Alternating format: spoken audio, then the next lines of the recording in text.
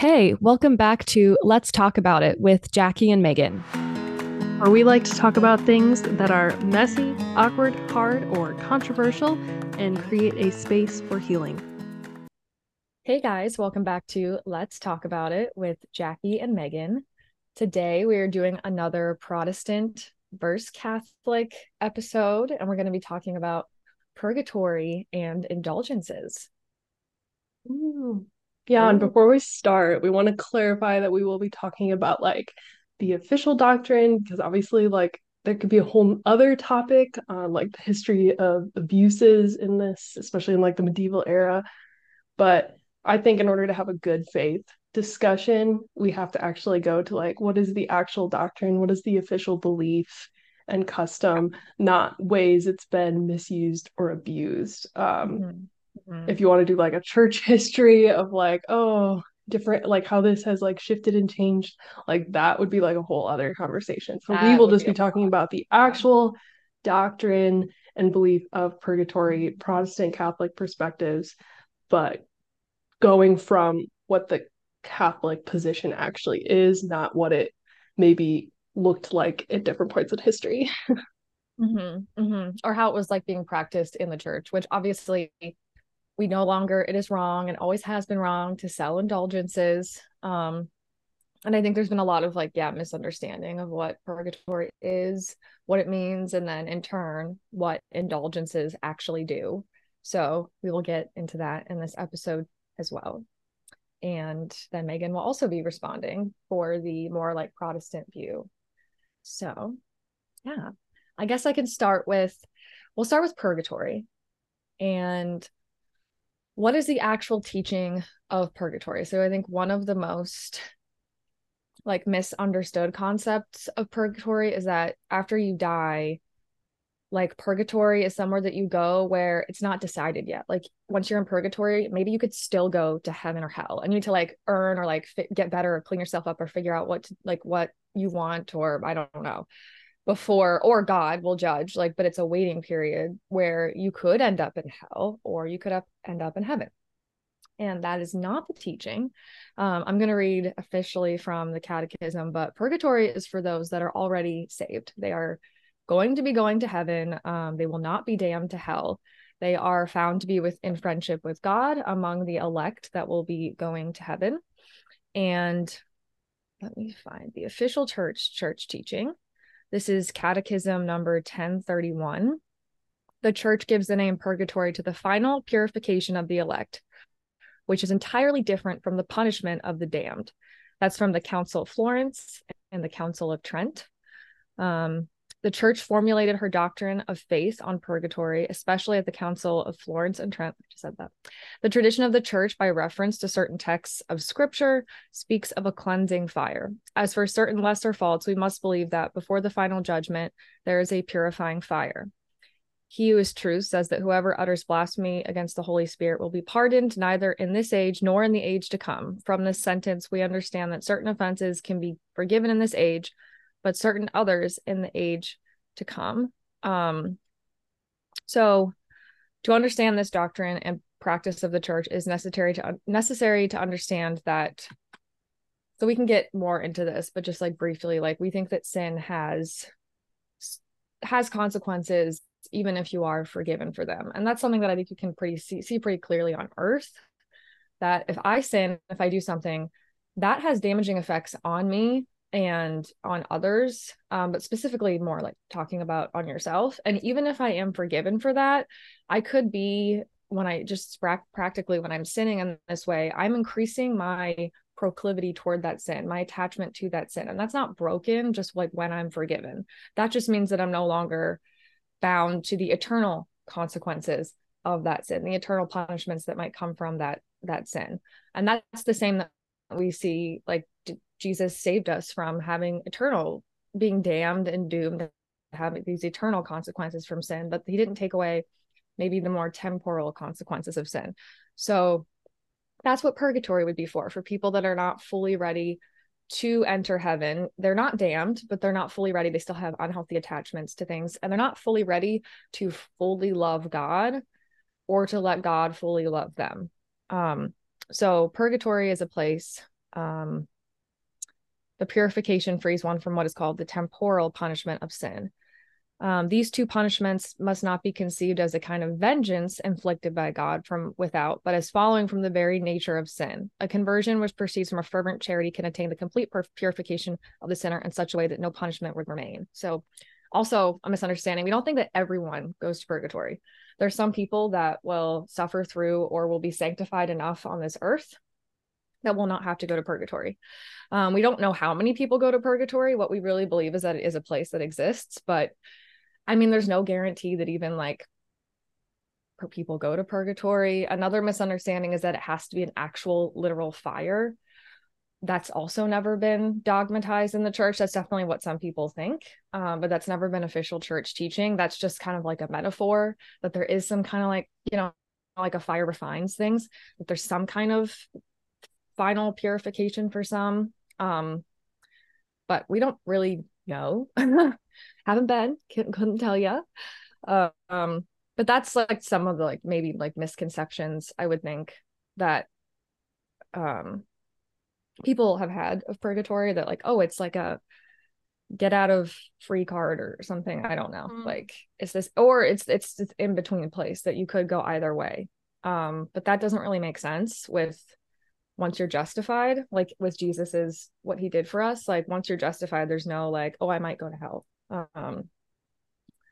So yeah, I guess Megan, you could respond to that. I don't know what was your understanding of purgatory growing up, Megan, if you had one. I think I always viewed it or understood it, and once again, without even like asking or talking to anyone, but just from, I don't know, what I've picked up in culture, that it was some sort of like extra punishment. Um, I think a lot of that can also come from like Dante's Inferno and a lot of like the literature that is very like allegorical and fantastical. None of that is like official at all, but it like seeps into popular culture, I think, to like kind of like create this understanding. So I think I always viewed it as like an extra, I don't even know if punishment is the right word, but I think because I knew that Catholics didn't have a distinction between justification and sanctification, I was like, oh, so it's a way to further gain justification before entering heaven, is sort of like how I saw it. Yeah, And I know you mentioned like temporal versus eternal punishment, which I don't believe is a distinction very common in like Protestant circles. Could you define that? Yeah. So, I mean, the word punishment, so you are like, that is the way that throughout the church at some points it's been described, or even the way that some sources I was reading, they would describe it as like this further like punishment. But when I actually read the catechism, it's like we want to like clarify that they take the time to clarify that punishment is not conceived as like a kind of vengeance inflicted by God from without, but as like following from the very nature of sin. So it's being purged and like cleansed of these unhealthy attachments to things that we have. So, and like more like the natural consequences of sins, not like further punishment from God for those, but like the natural things that come from when we sin, even though we can be forgiven and repent. Or if it's like a venial sin, which that we've done an episode on mortal versus venial, like you can commit a venial sin and you're still just like still in the realm of like being justified or saved. Like you're still within the church. Even that, like those still have consequences, and there's still like this natural consequence to those things. So but some people will call it like punishment. They're saying like it has to. So I totally understand that language. But I think I like to use the word more like consequences. It's like just what naturally flows from like our consequences of sin. And it's so there's eternal punishment and then what we call temporal punishment or consequences. Eternal punishment for sin is what we were all doomed for before Jesus died for us. That is eternal damnation to hell. that would be the eternal punishment for our sins, what we actually deserve. um, and then Jesus, when he died for us, he took away that we're all eternally damned to sin. Like he took away that that's what our fate would have to be. So some people will face eternal damnation because they don't choose God, they don't choose to be Christians, but Jesus did not take away that there could be temporal consequences or punishments for our sins. And I think that makes most sense. When I just look at life, like when I sin, those consequences, which I said, like, they're not just taken away, or like the things that happen in my life. And it's not like those sins don't affect me. Even if I'm forgiven, it's not like God just wipes away, that I'm still affected by those sins, and those unhealthy attachments are still there. I think his grace, and if we submit to it, through time, like, and it is a suffering earth. So as we're purged from those sins, even here on earth, no, it's not a literal fire that's burning, but like it's not easy to be removed from those sins or from those proclivities that we have. And God does that in different ways. I think the amount that we cooperate with his grace to sanctify us here on earth and to prepare us for heaven. But there's still, which I think is hopeful, like people that could not fully cooperate or fully like accept that grace to be like very, sanctified, which for us ties into like justification. So when they die in the friendship of God and they're fully justified. But that's where there's like kind of a separation for us. Like that's when maybe they still need more sanctification because there's still some unhealthy attachments there, especially if it's like in regards to like a venial sin or a mortal sin that they did repent for truly, but they still have attachments to. And it's like, instead of seeing it as punishment, it's like, God, we're not fully ready to be before God and to love God. And we just need like final purification. And I once heard, like, we don't really know what that looks like. Like it could be a moment. Like we have no idea the duration of it either. Like maybe it could be even like a moment of time, or like, because we don't know. That's also something that's never been dogmatized in the church. So I thought that was really interesting too, because I even myself, I was like, oh, we're burning in a fire or something. I don't know. And then it's for this certain amount of time. But we don't really know that. I think it's different for each person personally, which also goes into my belief about ghosts that we talked about in the last episode. But anyway. Curious. So when you say like natural consequences for sin, Mm-hmm. um, is there In that sin natural word, I in think maybe is confusing. is But there go ahead. sin in purgatory? Like, are we sinful in purgatory? Because, like, obviously here on earth, like, a lot of the times, what makes our sanctification so painful or difficult is our own sin and the sin of others and living in a sinful, broken world. And so, from like a Protestant perspective, we have that sanctification on earth, which the goal of sanctification is to become more like God, right? To be less of me and more of you, to become holier. And in my mind, that doesn't stop in heaven. I think it is no longer hampered by sin. I mean, we'll be spending an eternity with God, and that process of growing more like Him and growing in knowledge of Him and growing in relationship with Him, I think that's something that we will do for the end until the end of time, like throughout our time in heaven. And I think that's in scripture when it talks about like storing up treasures in heaven. Like these people who have done these incredible deeds of charity here on earth have furthered their sanctification and will be able to enjoy God to a degree that maybe I won't when I first get there, because I will still need to grow in my knowledge and love for Him, even as I'm in heaven, but that's no longer hampered by sin. So, in my mind, once we die and we enter the presence of God, we are now in a place where sin is no longer, and we can freely, without anything holding us back, be in relation with God. And so I guess I don't see how purgatory is necessary. I think, but I do think once you enter heaven, you don't have any attachment to sin anymore. And even if I am like successfully not like giving in to certain sins, that doesn't mean like I'm not still tempted toward that or have a proclivity toward that, or like even a certain like level of attachment to that. Like I haven't like I'm still haven't like fully like I surrendered myself to God. And so do think I do think that when you enter heaven, you lose all your attachments to sin.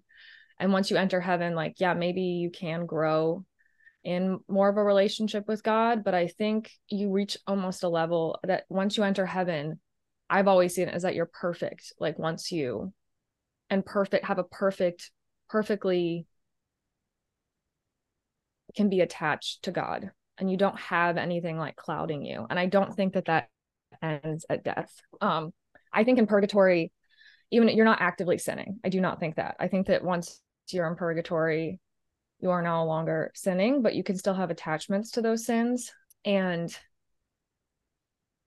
I don't know exactly what that's like. There's no like set criteria. Like, well, if I do this and this on earth, then I can like avoid purgatory. I think God works in each individual separately and gives them each like different opportunities to be further sanctified and purified here on earth. And not everyone takes those, but they don't necessarily deserve to go to hell.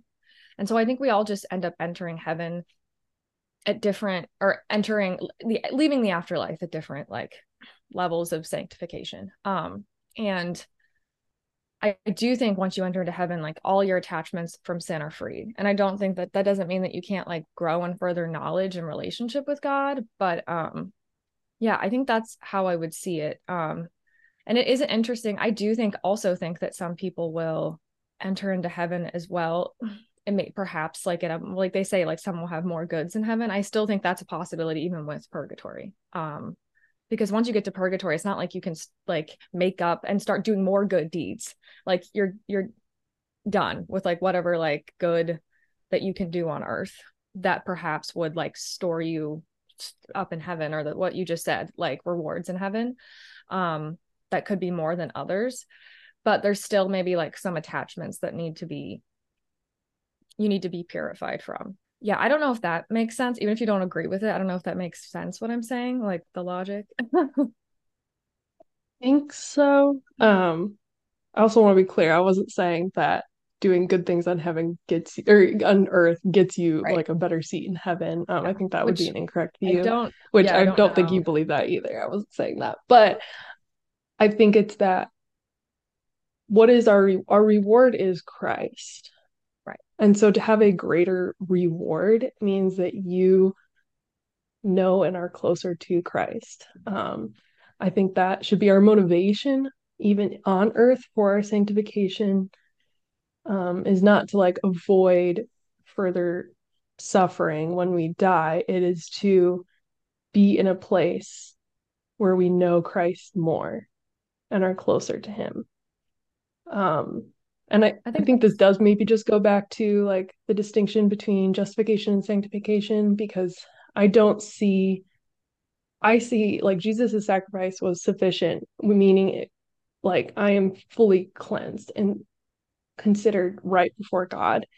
So there is no need for like further consequences for my sin once I die. Like when I die, I have the hope and joy of I will meet God face to face. And in that moment, like I will no longer have these attachments or desires because all I will see is God and be like, oh my gosh, like you are everything. So, and I think scripturally, I would say that that is supported. I think we see in scripture, Paul like frequently talks about like, I long to like leave you and be with the Lord. There's the thief on the cross, like today you will be with me in paradise. Um, I think it's just very clear that hope throughout scripture. And I don't see any strong scriptural basis for believing that there is like further cleansing required after death. And if there isn't strong scriptural basis for that, then why would it be a required doctrine to believe in? mhm. I have a couple thoughts I want to like track back on. So one, I do think that your reason for trying to grow closer to God or being sanctified, you said, I agree. And I think that even with a view of purgatory can still be wanting to be closer to Jesus and more like Jesus. We talk about like imperfect contrition and perfect contrition. Jesus still accepts imperfect contrition, which is that you just don't want to go to hell, or face suffering, an eternal damnation. And a perfect contrition is just wanting to not offend God and wanting to be closer to God. And I think even with the view of purgatory, I think like your goal should be to want to be with Jesus and more with Jesus and to be able to love him more. And if you have that view, it's not going to be just like, oh, I want to avoid purgatory because it's a time of potential like actual like painful suffering, but it's a time of me like I'm not that means that I'm not fully unattached from things, that I can fully love Christ and know him and love him in the way that I should. So that should be the number one reason for wanting to be further sanctified and wanting to grow in holiness, and wanting, even if there's also like, because the pain of purgatory is being separated from Jesus still and not directly with Jesus. And the thief on the cross is interesting because I don't think that negates a view for purgatory, because not everyone will go to purgatory. That the thief on the cross, Jesus, like there are some people that will be fully sanctified enough and not attached to sin that they will go straight to heaven. It's not like a requirement Okay, for but every like Christian. if anyone was gonna need to go to purgatory, it would have been him. He was I don't literally know. being executed for being a thief. The suffering on the cross could have been, and like facing Jesus face to face could have been like, Jesus, no, I don't know his heart. Like, I don't know exactly what it is that he would not like need to go to purgatory. So like that doesn't really, I think, negate at all like the possibility for purgatory. Because I don't know like what it is exactly that like, or what was going on inside of him, or like we don't know that. So yeah, and I think that so we would see that there is scriptural basis, and part of that is in Maccabees, which I'm not going to bring up because that's not part of the Protestant canon. But in the Catholic view, we would see that there's scriptural basis, along with like, which goes back to the difference between Catholic and Protestants. What's the word I'm thinking of? Not eschatology. Our epistemology of like where we feel we get knowledge or where our beliefs are based in. But I think there was I think it was Pope Leo or something that was like, we do see that scripture provides support for purgatory, and then also in the church fathers, which is a different level of like meaning it's a right view. Let me see, where were some of the like the scriptures that we would point to. Oh, a big one that's brought up is Yeah, First I think Corinthians that's three one. fifteen. Yeah, I think that's one we should address, because that's the one where we both had thoughts on and like could give both of our different views on. I think that's probably a very common one brought up, because that one like very explicitly talks about like this refining fire. So I don't Megan, maybe you want to, do you have it? Yeah, I'm just pulling it up. Read it. First Corinthians 3:15. If anyone's work is burned up, he will suffer loss, though he himself will be saved, but only as through fire. Do you not know that you are God's temple and that God's spirit dwells in you? If anyone destroys God's temple, God will destroy him, for God's temple is holy and you are that temple. Let no one deceive himself. If anyone among you thinks he is wise in this age, let him become a fool that he may become wise. For the wisdom of this world is folly with God, for it is written, he catches the wise in their craftiness. And again, the Lord knows the thoughts of the wise and that they are futile. So let no one boast in men, for all things are yours, whether Paul or Apollos or Cephas, or the world, or life, or death, or the present, or the future, all are yours. You are Christ, and Christ is God's. You know what's funny? That was the part of the second reading yesterday in the Oh, really? Catholic liturgy, and I did that for Lectio.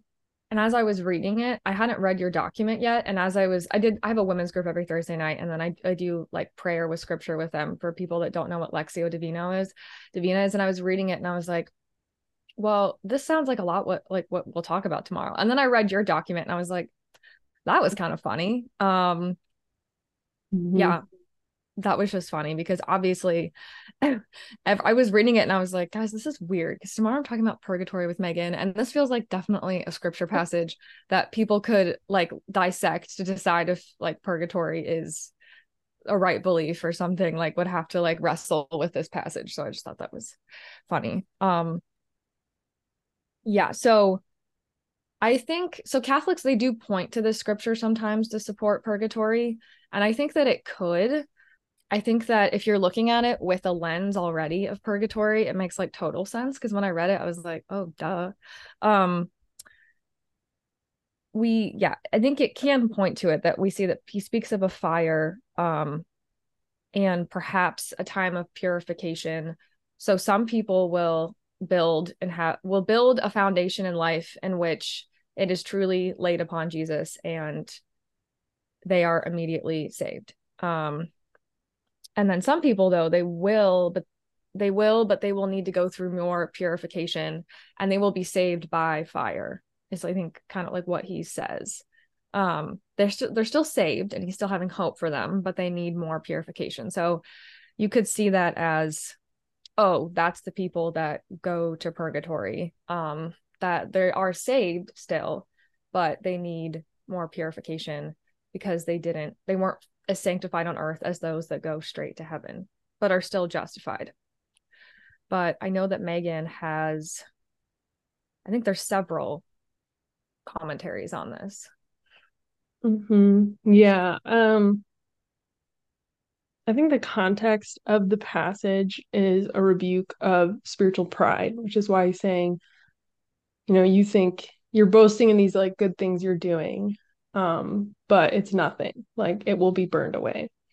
Um, and so I don't see like refining fire. I see that as very metaphorical in this passage, just like a lot of times trials are referred to as fires, but we don't think throughout our trials on earth are like we're literally getting burned alive every other day.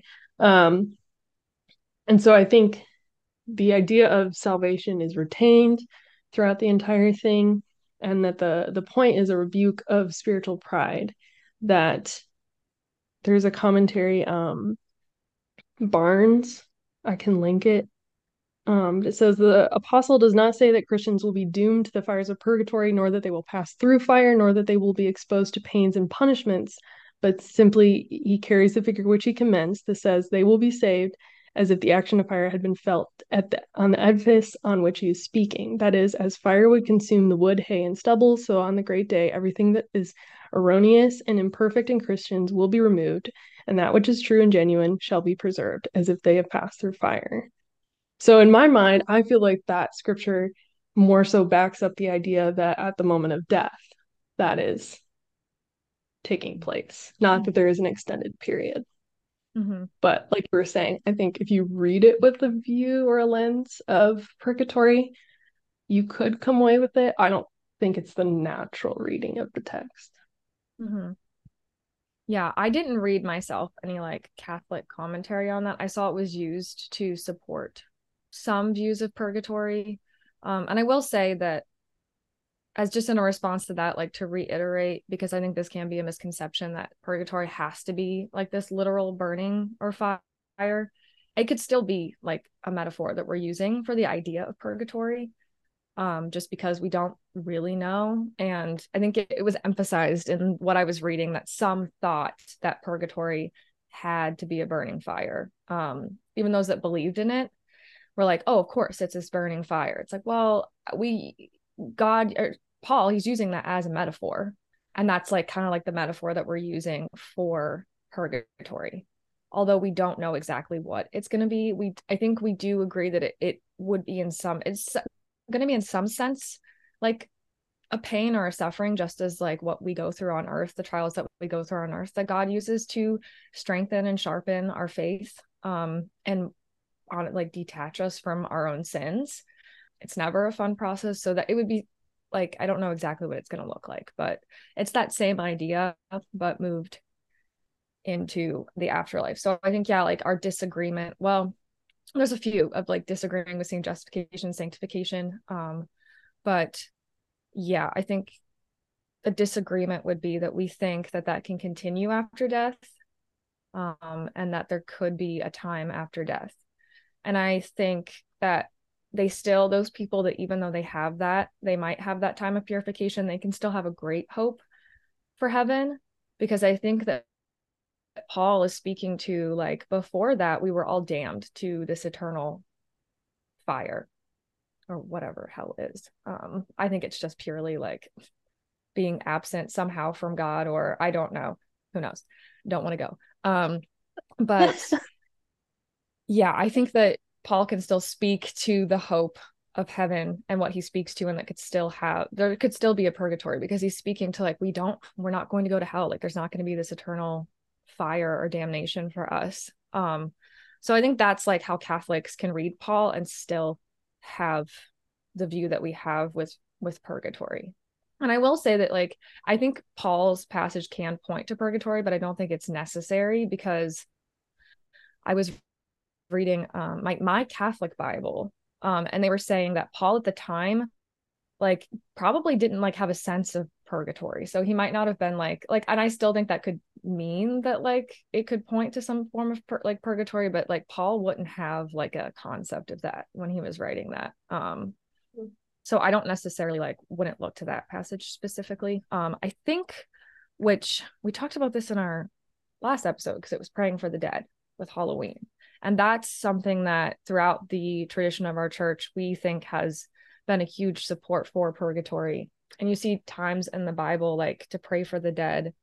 I think definitely in Maccabees, which is not the Protestant Bible, but that we think like has been throughout tradition and like by many church fathers and theologians throughout time, of like praying for the dead. And why would we need to pray for the dead if everyone goes straight to heaven? Because we can't pray the damned out of hell. So that's another reason that Catholics support and keep the tradition of praying for the dead, which I think also might get more into when we talk about indulgences. We can talk more about that.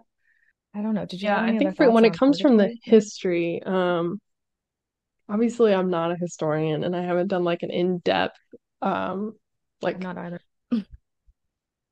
yeah, research on like the historical doctrinal development of this. I will say, I think when you read church fathers, when they talk about praying to the dead, one thing is it's all different. Like the views of why you would pray for the dead or what that looks like is all slightly different. It's not like this neat and tidy, like, oh, we pray for the dead because they're in purgatory because there was like, that kind of thing. Um, so I think that can be used to back up either the Protestant or Catholic position because it's not like super clean cut, which is why both of us agree. The like church fathers is not everything they wrote is like infallible.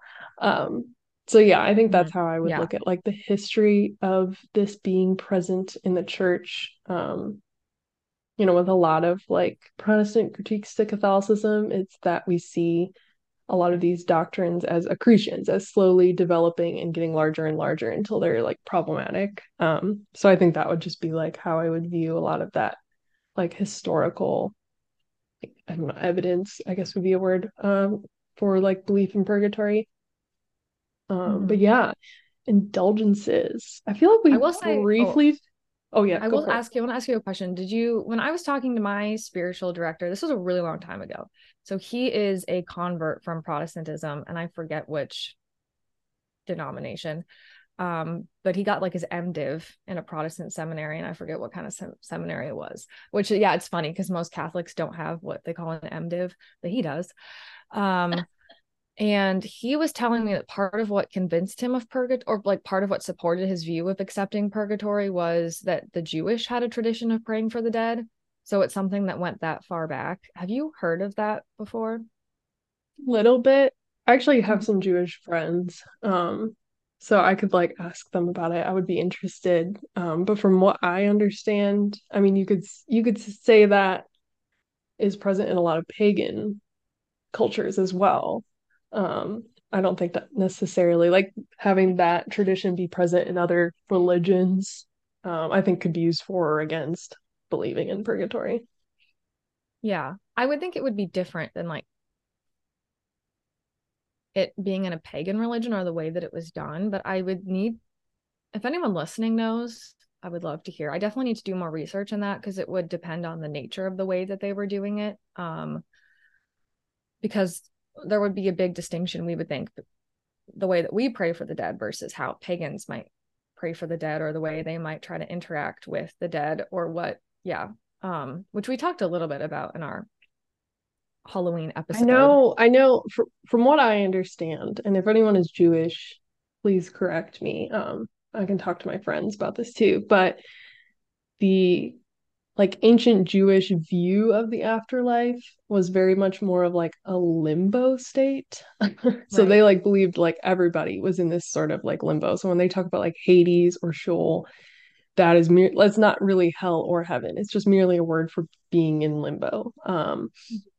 And I think a lot of that has carried over where they wouldn't they wouldn't have a concept of purgatory or heaven or hell in the same way because they also don't believe Jesus is the Messiah. Jesus. So yeah, I think it's definitely complex. But yeah, I don't think it would be in the same way just because they don't have the distinctions of like purgatory or like justification or sanctification. Like it was Mhm. a lot of like praying for the dead or praying for ancestors was because they were seen to be in like this state of limbo, which Mhm. isn't something either of us believe. Mhm. Yeah, not since Jesus came. Well, indulgences. So I know we like briefly touched on this, I think, in our episode where we talked about incorruptible bodies, because we kind of like briefly mentioned like relics and indulgences. But could you define what an indulgence is or the purpose of an indulgence? Because I think a lot of times when people hear that word, they just immediately think of like the Reformation. And like we touched on before, that was like not the correct Catholic position. So could you give maybe a good definition? Yeah. I think one misconception is that they're like a get out of hell free card. And something that I You can didn't pay clarify, your way out. right, pay your way out.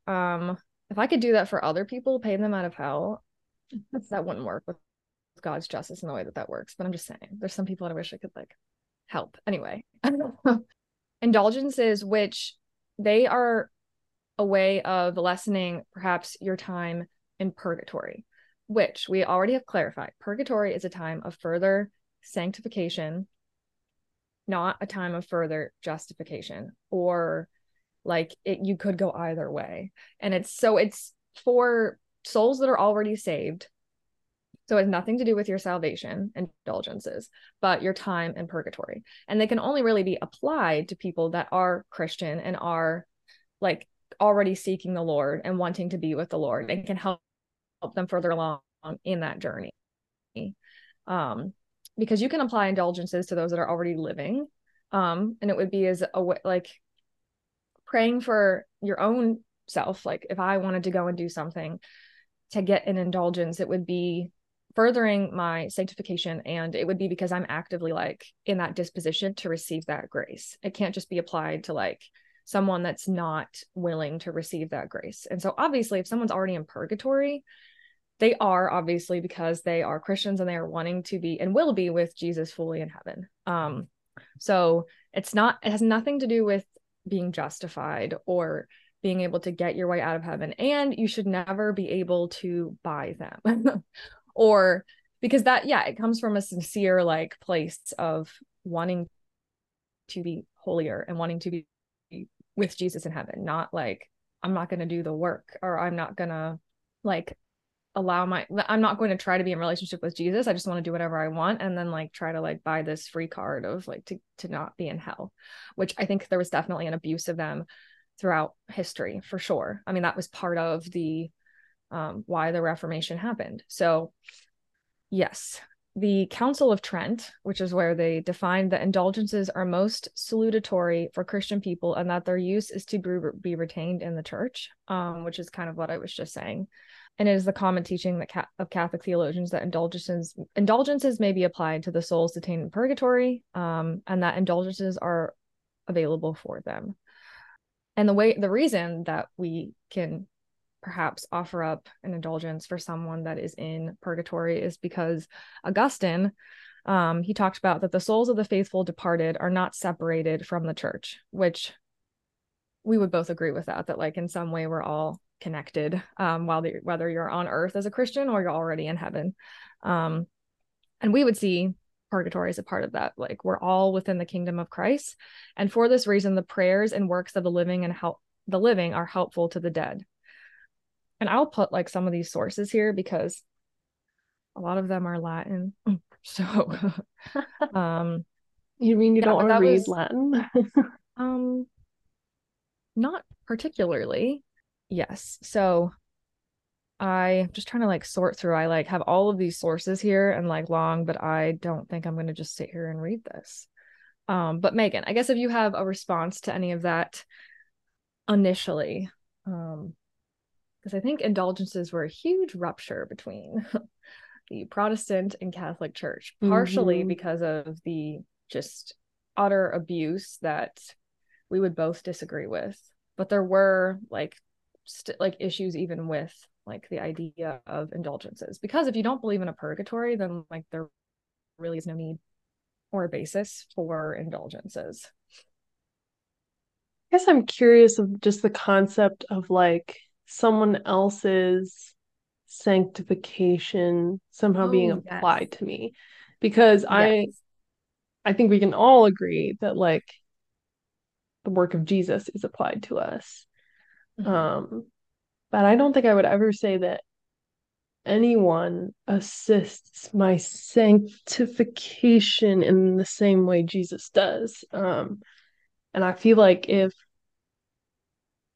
like these good works of saints can be like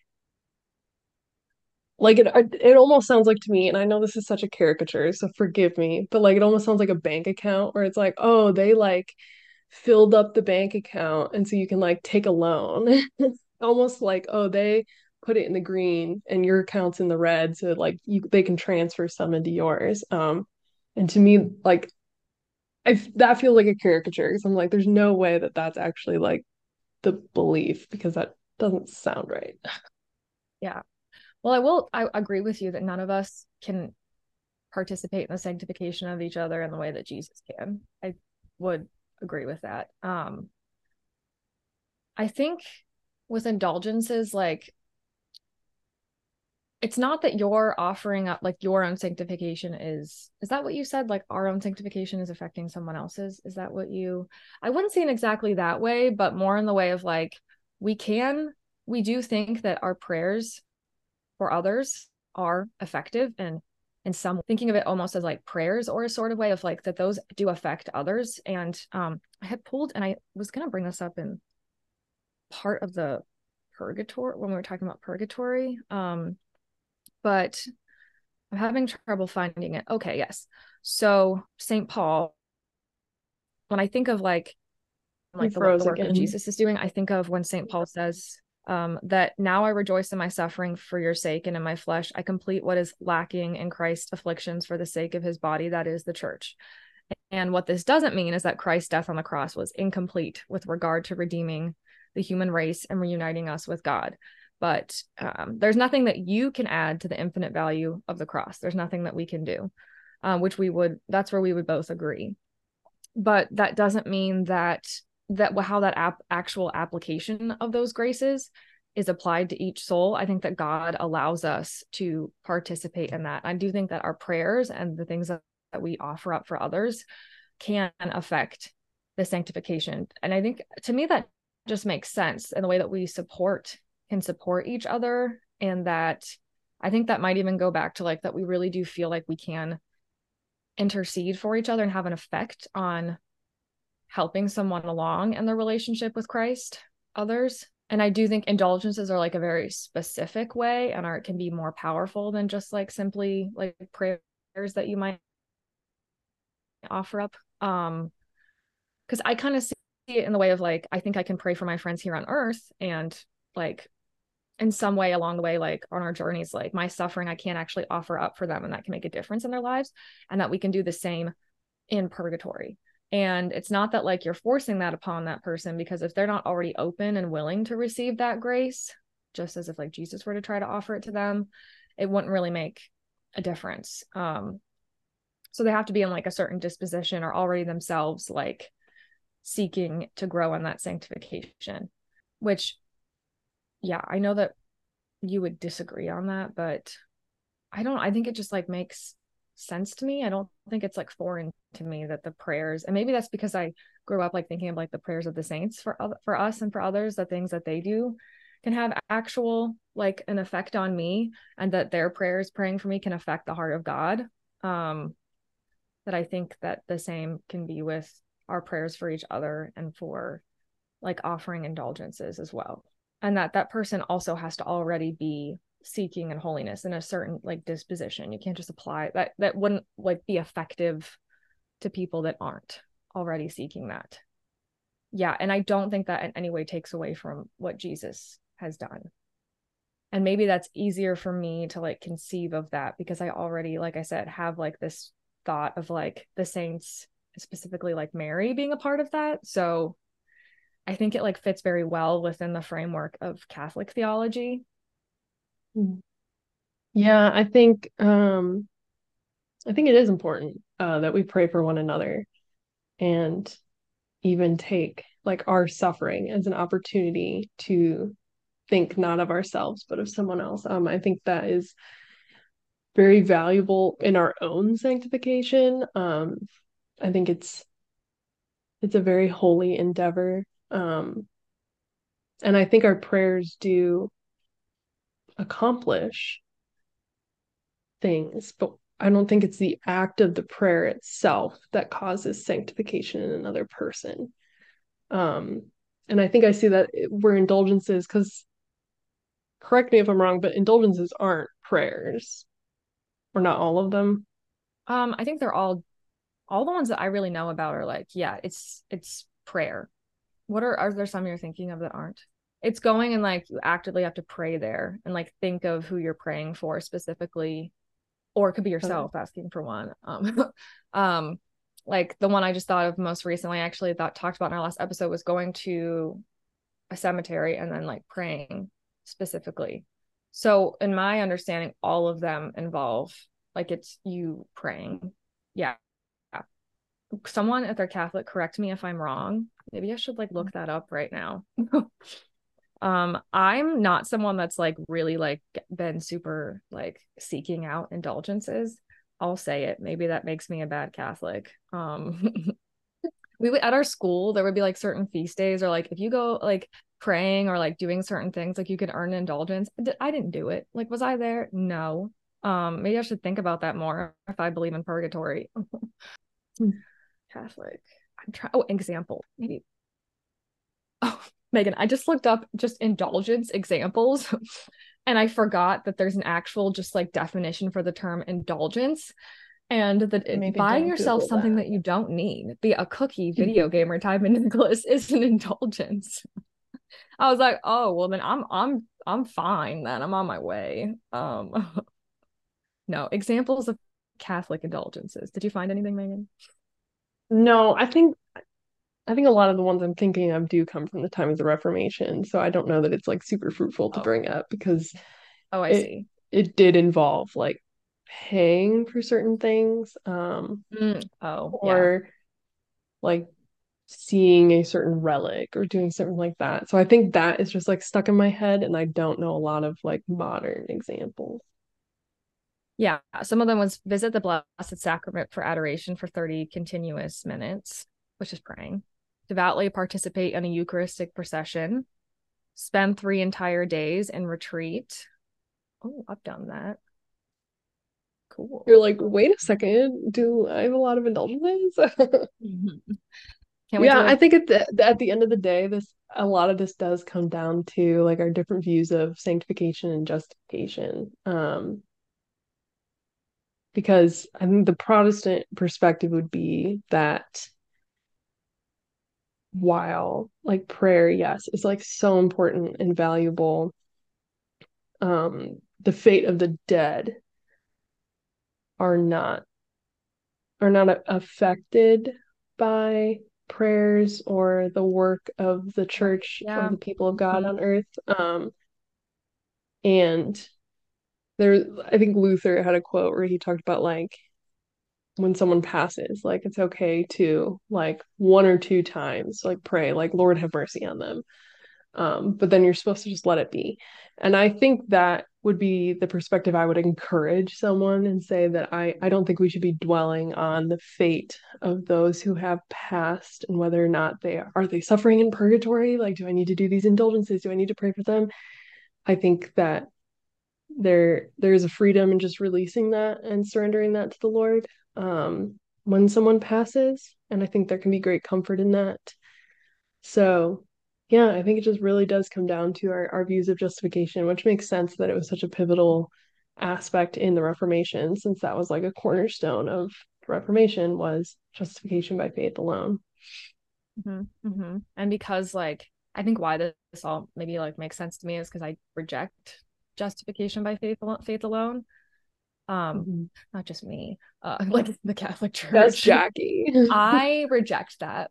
Yeah, and for me, it's like the Catholic teaching. Obviously, that's why I'm Catholic. Like, makes more sense. And I think, like, I would also encourage, those to not be anxious. But I think it can be good to continue to pray for the dead and hopefully to not have anxiety about it because we still should be fully entrusting that the Lord um is allowing what will be most like what will allow that soul to come to him and that he won't unjustly have someone in purgatory. Um, and I think it also sanctifies the believer themselves in doing those things. Especially, I just think like my grandma, she still every year, I think she still does this, has like a mass said for my grandfather. And I just think like I don't see how that could be harmful unless you are approaching it with a very anxious like way, which I would me, one of the most anxious people I know, I would discourage approaching anything with that kind of anxiety. But I understand what you're saying, and I do understand, and I think Gavin talked about this, like this comfort in the thought of that when you die, there would be no like middle place and that you would go straight to heaven if you were a Christian. And I think there's some grounds for like Saint Therese talks about that we shouldn't think that we're going to purgatory because I've seen an unhealthy like almost belief among people where they're like, oh, I'll just go to purgatory. Like they don't really, which I think needs to be like purged, refined out because that's not like a sincere person like seeking Christ. Like no, you should not want to just like settle for mediocrity here on earth because like, oh, purgatory's there. Like that's just like not how that should work as a Christian or someone like pursuing holiness. But Saint Therese talks about like we shouldn't worry or fear of purgatory. We should fully entrust ourselves to the mercy of God and like be little. And even in that herself, she thought you could completely avoid purgatory because you were just so surrendered to the mercy of God and were allowing him to work so fully in you. So that's also like an interesting thought. And they made her a doctor of the church. So that's like the approach that I take. I don't really think about purgatory much. More of the thought that like I'm actually glad that it's there because I think that see that's what it reminds me of like that reading of Paul, even though I know it could be like taken out of context, but like when I read it, I was like, oh, this is like hope for those that on earth like really don't live a life like maybe in a lot of ways not for God, but they do end up repenting or like they don't really fully like detach from sin, but like God still wants to have them in heaven with him, but he wants we see it as more of like a love, a thing of love, like you're just not ready yet to be fully in heaven, but that doesn't mean that you're damned to hell either. Yeah, I don't know, I think that's interesting. I think that our other beliefs very much affect being able Mhm. to accept purgatory or not, because for me it just like makes sense. And it's funny that it always comes back to that. It's like, oh, well, it makes sense within my belief system. Like all of those things flow from each other. Whereas if I just tried to take purgatory and plop that in like a Protestant context, It would not make any sense. Um, and that's why like there's so many other like things that would need to be worked through first. Vice versa, if you tried to like plop within Catholic theology, like absolutely no possibility or like idea of purgatory, that wouldn't Mm. really like make sense to me either. So yeah, I don't know if that. It's definitely interesting to think about. Yeah, and I think at the end of the day, like you were saying, like it's hard for us to even know like what exactly that looks like because and we mentioned this in our last episode, like people have near death experiences and I think those can be very compelling. But I don't think that they could be taken as gospel because everybody's experiences and perceptions can be different. Yeah, There can be other factors involved. Like it's very complex. So yeah, we can't really ask anyone who's been to like give us an account for the experience.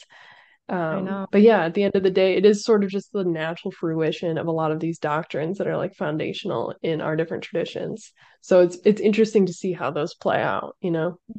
Mm-hmm. And this is not like this is my own like reason, which I don't think you could use this as like an argument for purgatory. I think it's something that a belief that flows from that we believe that purgatory is something is that our belief in theology of like why ghosts can exist. And like Mm. just the stories I've heard, like it just like strengthens my own belief and that I think that there can be like this place, which I think you could also interpret those in other ways. But just like even experiences that I've had, like I don't know, I'm like, oh, that just like aligns with what I believe. And yeah, so those like personally for me support my view of purgatory. I would never use them as proof, or like in the church doesn't either. Like, well, there's ghosts, so guess I mean Very purgatory is real. obviously. Yeah, I don't know why that wasn't in the catechism. As ghosts, obviously, but yeah, I feel like we could talk about that more in like a paranormal episode. Oh, Like Megan, what do ghost you think hunters, those like Jackie and ghost things Megan. are? Megan told me once because I was like, Megan, what do you think the spirit at the Joe was then? If like purgatory doesn't exist, I was like, because we prayed and then it stopped. And like, I was like, I literally think that's exactly what happened. And Megan was like, I have a theory. I was like, what do you mean? Do you remember that, Megan? You're like, well, I have a theory. Yeah, And I was like, we should that could talk be a about whole it. episode. I know, exactly. I was like, well, I want to know more about this. What is your theory? Well, let us know your thoughts. I know we have people from a couple different Christian traditions who follow us and listen along. So we love to hear your guys' perspectives on why or why not you believe in purgatory. So let us know. And yeah, thanks for listening to us just fight and just deck it out. Like, Yeah. we're just so aggressive. If anyone was looking for that, they're gonna be like very disappointed. So like just very Where's the disappointed. heat? Yeah, seriously. I think we were more tame than even like Trent and Gavin. And Gavin's like not at all mean or aggressive. So also I feel like there are so many like resources like both of us had. And if you wanted to read more or like where we got these, we'll leave resources in either the description or the show notes because I had like paragraphs and paragraphs about Right. There's indulgences. just no way. I mean, you guys And don't want there's us to sit here and and I read don't those. want to, yeah, yeah. You don't want me to sit here and read this. Um, I don't think that's why you came to our channel. Probably not. So, yes. And yes, we would love to hear your thoughts because it does seem like we have people from many different that have very different Mm, like beliefs. So, yeah. yeah, thanks for listening and tune in for our next disagreement. Yeah. Our next fight. Knockdown, Next drag out fight.